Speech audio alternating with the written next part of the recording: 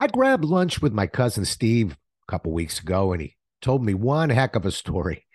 It had a tremendous message about who you know and who you can trust. Let's have ourselves a pocket sized pep talk so you don't get duped the next time someone says, trust me. A Pocket Sized Pep Talk, the podcast that can help energize your business and your life with a quick, inspiring message. Now, here's your host, Rob Jollis. When it comes to true friendship, there's almost no truer or closer friend than my cousin Steve.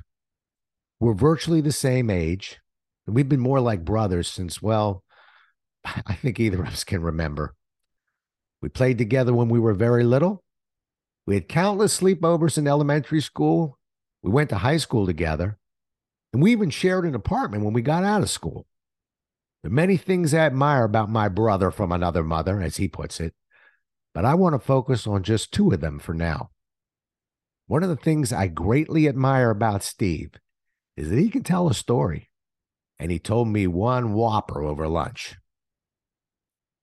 Steve's not one to jump from job to job, but after 15 years with his current employer, he's in an exploratory stage of job hunting.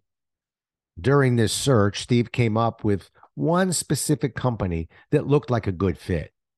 He did almost everything right. Steve researched both the company and the position to make sure this was a good fit.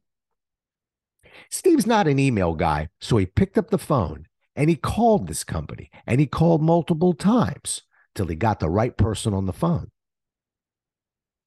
Steve worked hard on his resume and his supporting materials, and he sent out materials that made the prospective employer want to meet with him face to face. Each interview went better than the previous one, and the hiring process moved to one of the final phases, a request for the all-important recommendations. Steve provided three. The first recommendation was from another manager he worked for and with for over a decade. The manager was someone he knew well and he trusted. The second recommendation was one of Steve's coworkers. Steve also knew him well, respected him, and trusted him. The third recommendation was supposed to be the jewel of the bunch. It was from a man who had been very high up in Steve's current company, but he had left the company some years ago. Although this man had only worked for the company for less than 2 years, and Steve didn't know him very well, his accomplishments and credentials were impressive. Steve reached out through LinkedIn and he asked the individual if he'd be so kind as to provide a recommendation, and the individual gladly agreed. A week later, Steve was asked to come in for an interview yet again. During the interview, he was asked if his references had been called. The president of the company told him they had called only one of his recommendations. When Steve asked how that call went, he was shocked with the response. Quote, "Oh, it was an interesting call. Very impressive individual. He wanted to send me his resume, but I really don't think he's quite the guy for the job." Steve was fuming. When he called his friend and asked him how the call went, his response was a vague response.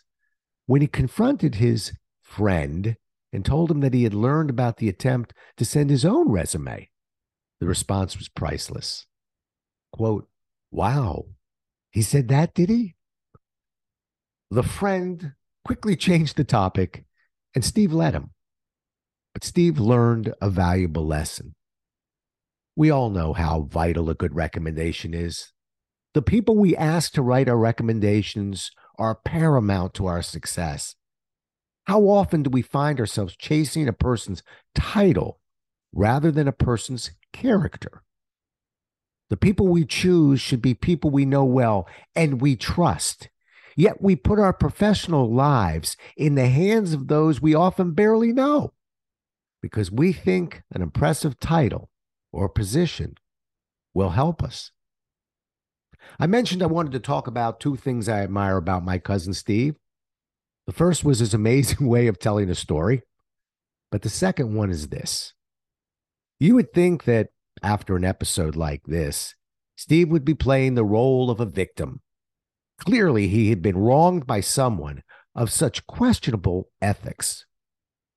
Instead, Steve shot me a wry smile at the end of the story and spent the final minutes telling me about the mistakes he had made, the lessons he had learned from this experience. That's my brother from another mother for you.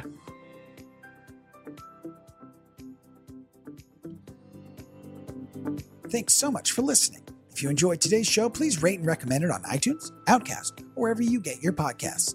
You can also get more information on this show and Rob at jollis.com.